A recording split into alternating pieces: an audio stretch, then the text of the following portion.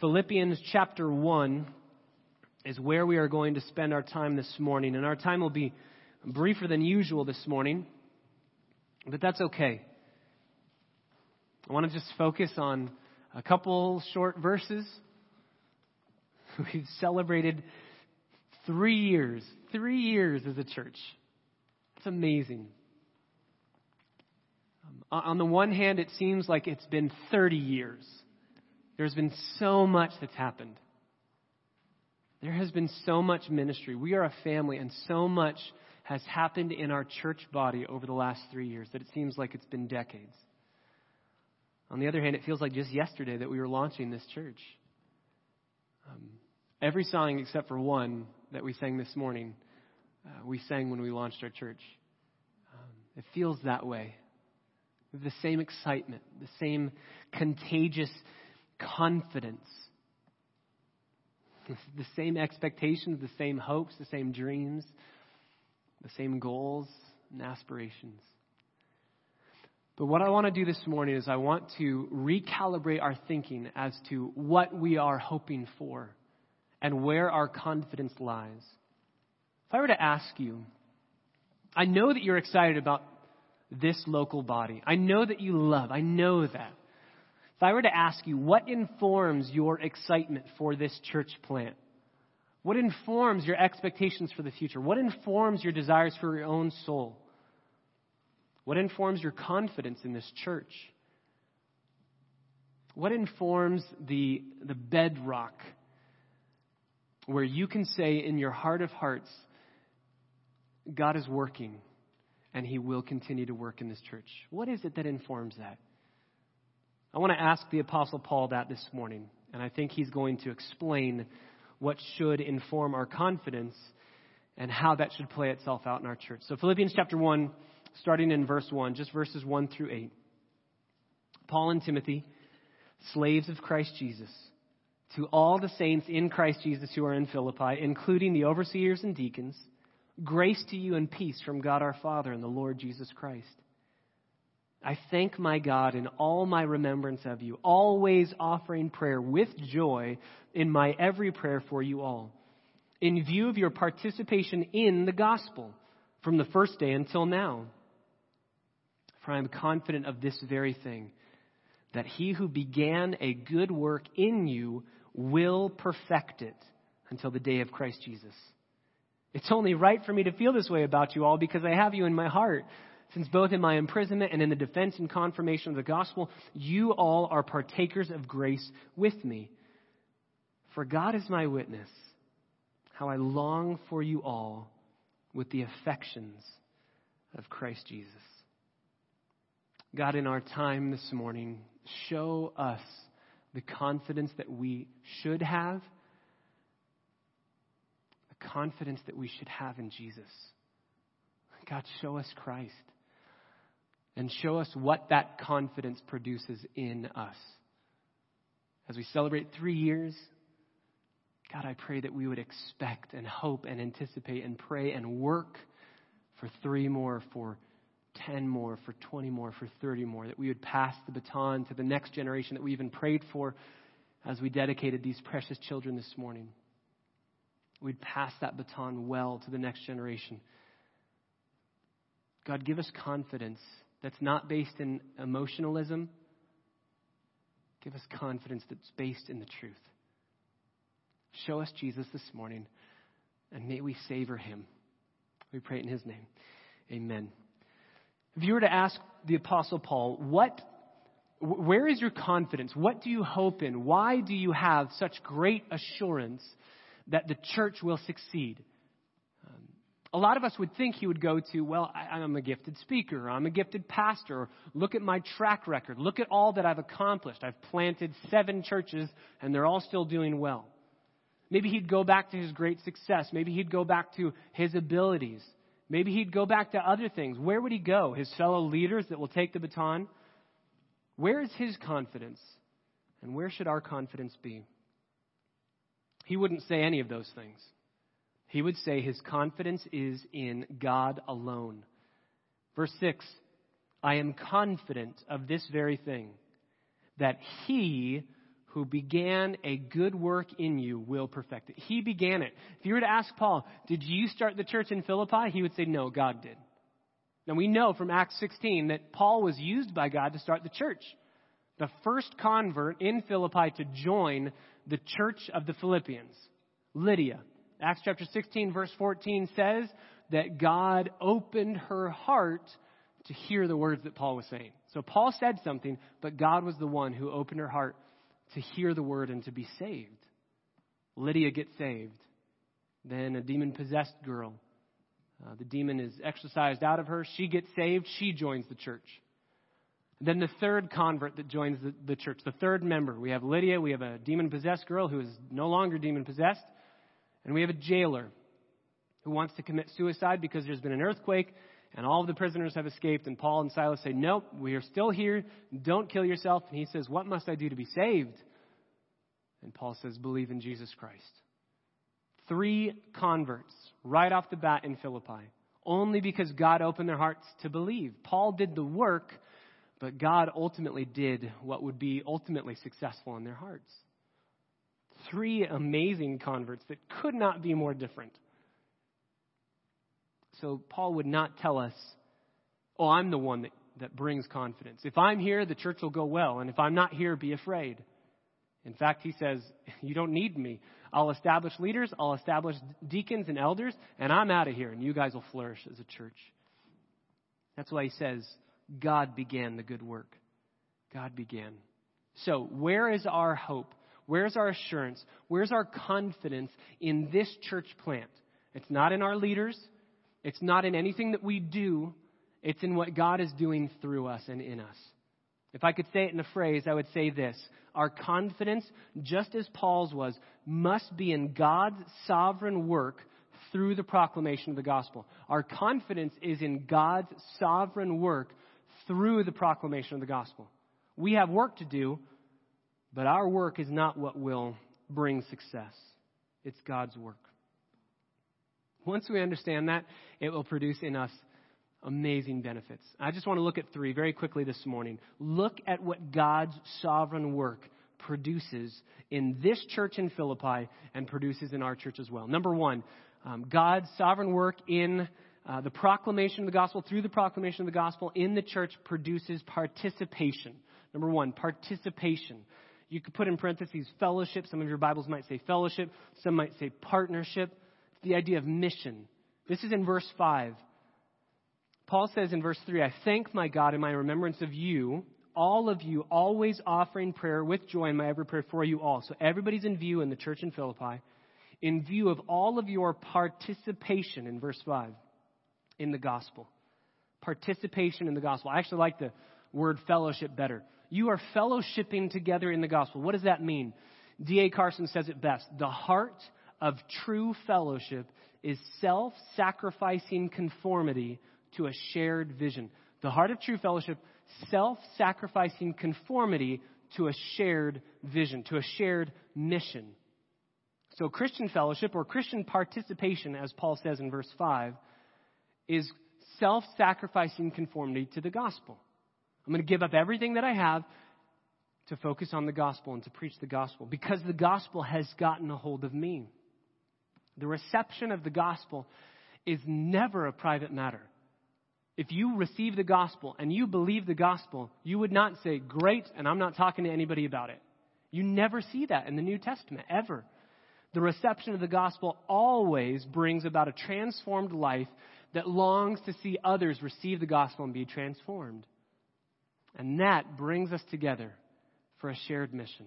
That's why Paul says, in view of your fellowship in the gospel, you were saved, you were saved, you were saved, you were saved. And since all of us got saved, we all have a shared mission to see others get saved. So all of the desires that we have, all of our worldly pursuits, they all go secondary, tertiary. They go away. And we stare at Jesus and we say, okay, the mission is to make disciples. Because we have been made disciples. The gospel has gripped our hearts. Self-sacrificing conformity to a shared vision. That is involved. Self-sacrifice is involved in fellowship. And I just want to say, over the last 3 years, there has been a lot of self-sacrifice that's happened. I know. We saw it even this morning, waking up earlier than we normally do to come here to set up. How many chairs have we set up as a church? If you think 3 years times 52 weeks times, once we get this whole place set up for chapel, maybe a couple hundred chairs, that's like over 30,000 chairs that we've set up as a church. You sacrifice a lot. You sacrifice time. You sacrifice energy. You sacrifice your body. You put your body on the line. Jeff Calkins has thrown his back out on that speaker a couple times. He puts his body on the line. And you should see it. It's quite a fun picture to see him. I got it. Nope, I don't. And you hear a very faint, buddy. We sacrifice much. You've sacrificed being in this building. Many of you sacrifice being here to, Lord willing, be edified by the preaching of the word, by fellowship together in the body, by singing songs of praise to our God. You've sacrificed that by being in the room over there. Many of you have been spit up on. Several of you have been pooped on. You've sacrificed being in fellowship here with adults to go over there and love on the next generation. And I want to tell you, number one, before the Lord, we know that your work is not in vain. But number two, you sacrifice so that you will give the parents of those kids a break to rejuvenate, to refresh, to be in here without worrying about their children. That's huge. I can speak to that. That's huge. But number three, you're making a difference. Just last Sunday, we were eating at the dinner table. We had dinner, and I said to Chelsea, "What's your favorite story in the Bible?" And she said, "I really like the story of Jesus healing the blind man."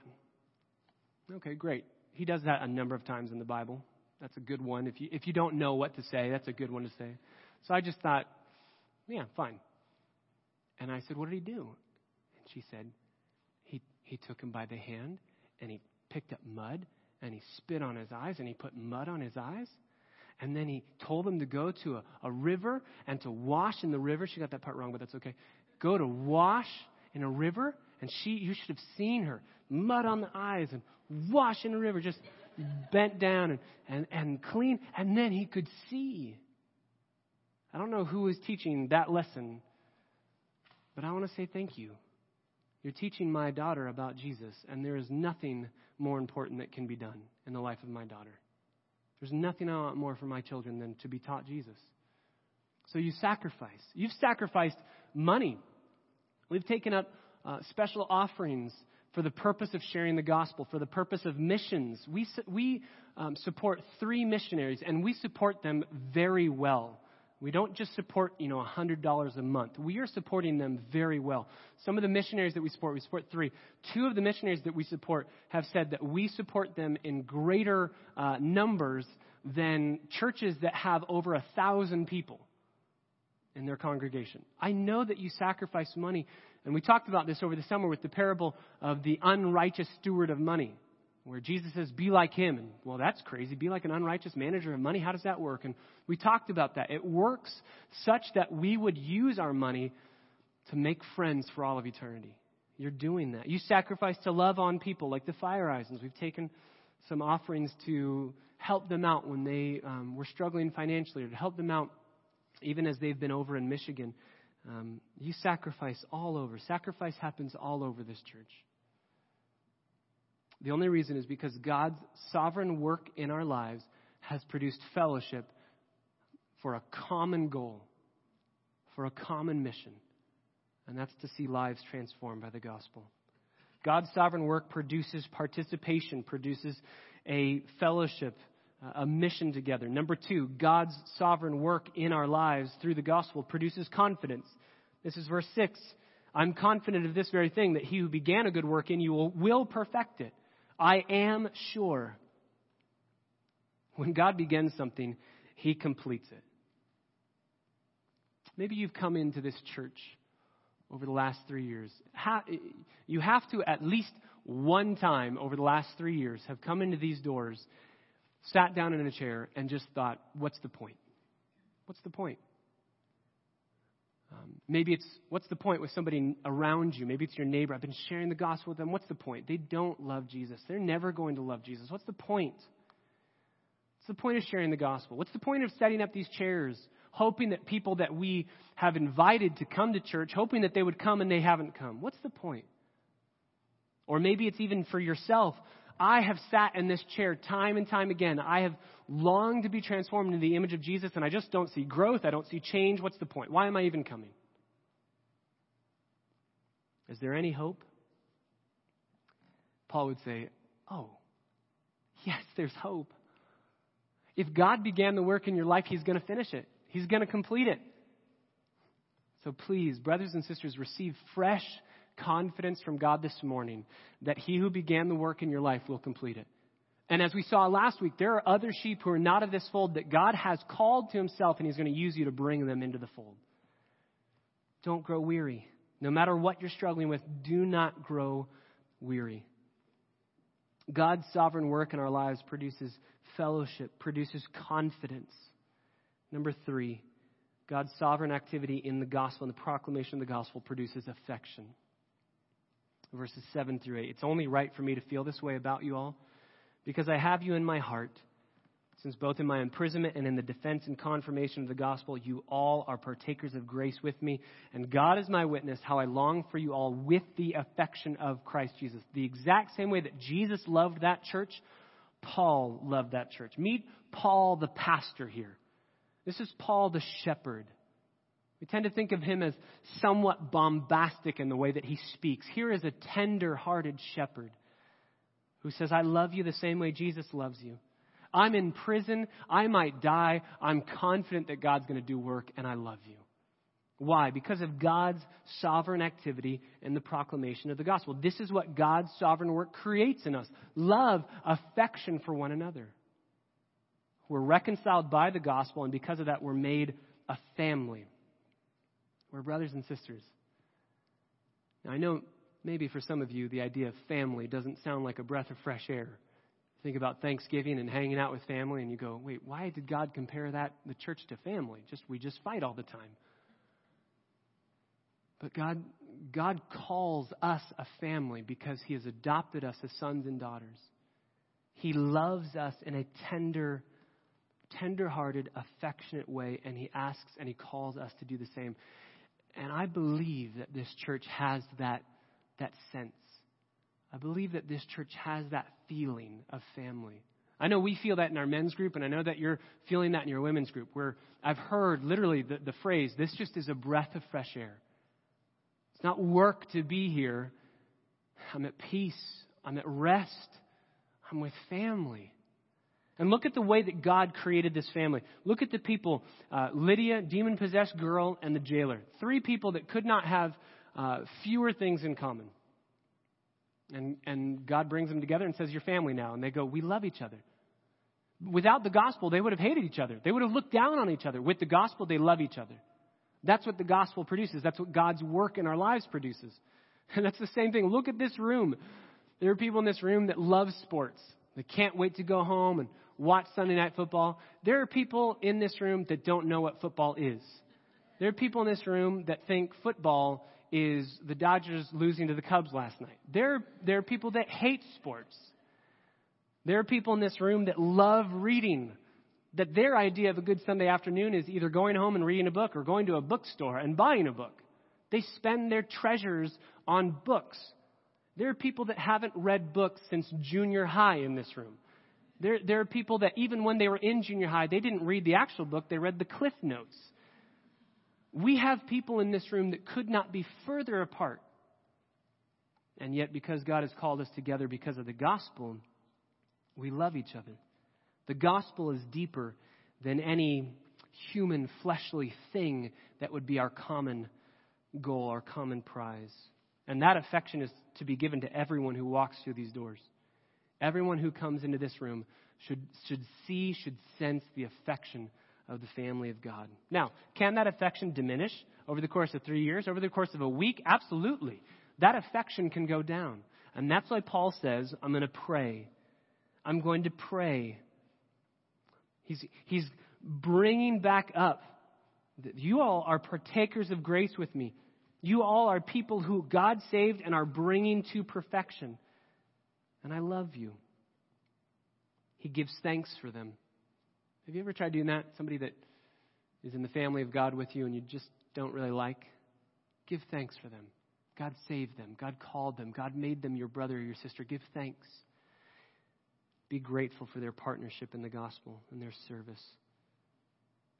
Like if you have an ingrown toenail in the body of Christ, if you have an ingrown toenail in your physical body, you don't go to the doctor and say, can you please cut my foot off? Right? I'm done, ingrown toenail, nothing can be done, just amputate my foot. Sometimes we practically do that in church with the body of Christ. Some of you sometimes are ingrown toenails, let's be honest. But we don't, as a church family, we don't, as a church body, say, amputate, get them out of here, we're done. We say, let's work. Let's take away the pressures. Let's take away what's happening here, and let's bring you back to health. Let's bring you back to health. So what are you looking for in this church to give you confidence? What are you looking for in this church? If you have a desert and a vulture flies over the desert, a vulture will find a dead body, a dead carcass. Why? Because that's what the vulture is looking for. If you're in a desert and you have a little hummingbird that's flying by, that hummingbird will find a flower. Why? Because that's what that hummingbird is looking for. I think too often we walk through these doors looking for things to be ticked off at, looking for things to just be annoyed by, instead of looking for ways that God is working through the gospel. We're going to read that in the cross-centered life, seeing the evidence of grace in our own lives and then seeing that in others' lives. Looking externally for the good and not looking for the bad. So my question is, what are you looking for in this church? What are you looking for? What excites you about this church? Where is your confidence? Where's your hope? Where's your joy? If it's in the sovereign work of God through the proclamation of the gospel, then I don't think our confidence or our excitement or our hope or our expectations, I don't think they will ever go away. Our joy will never fade. And we're going to be on the ride of our life in this adventure of church planting. God's sovereign work in our lives produces participation in the gospel, confidence in the gospel, and affections because of the gospel. And as I read these verses, and I look out at this church, I can't help but think that you all bear a striking resemblance to the church in Philippi. I read these verses, I look at you, and I go, oh, I totally get why Paul's saying what he's saying. It totally makes sense. I see the sacrifice. I see the confidence. I see the mission together. I see the unity and the peace. I know why Paul felt the way he felt about this church. And I want to tell you, I feel that way about this church. You all are an encouragement to my soul because of the gospel. We started a church. By God's grace, we started a church 3 years ago. 3 years ago. We've seen people repent and place their trust in Jesus Christ for salvation. People have been ushered from hell to heaven because of this church and God using it. We've seen disciples be made. We've seen people be baptized. So much life has been lived together in this church. We've lost a lot of people as we went through our second year, which is totally what happens in church plants. And then we gained some more traction as we exited. If everybody shows up, we've practically doubled in size since the day that we launched. We have celebrated new life. We've celebrated birth together, a new generation being ushered into our church family. We've celebrated the homegoing of saints who now get to be with Jesus and have finished their race. We've seen life. We've seen death. We've celebrated leaders being made and a culture of leadership development happening in our church such that whoever's going to be in this pulpit is going to be here with excellence to proclaim the word of God, to be taught, to be trained, and ultimately to be sent out to do this with other churches, maybe even a church plant from us one day, Lord willing. Who knows what this next year is going to hold? Maybe a new pastor who can take over the music. Maybe a new church facility that we could call our home. We could use not just Sunday mornings, but every day of the week. Who knows what's going to be happening? God knows.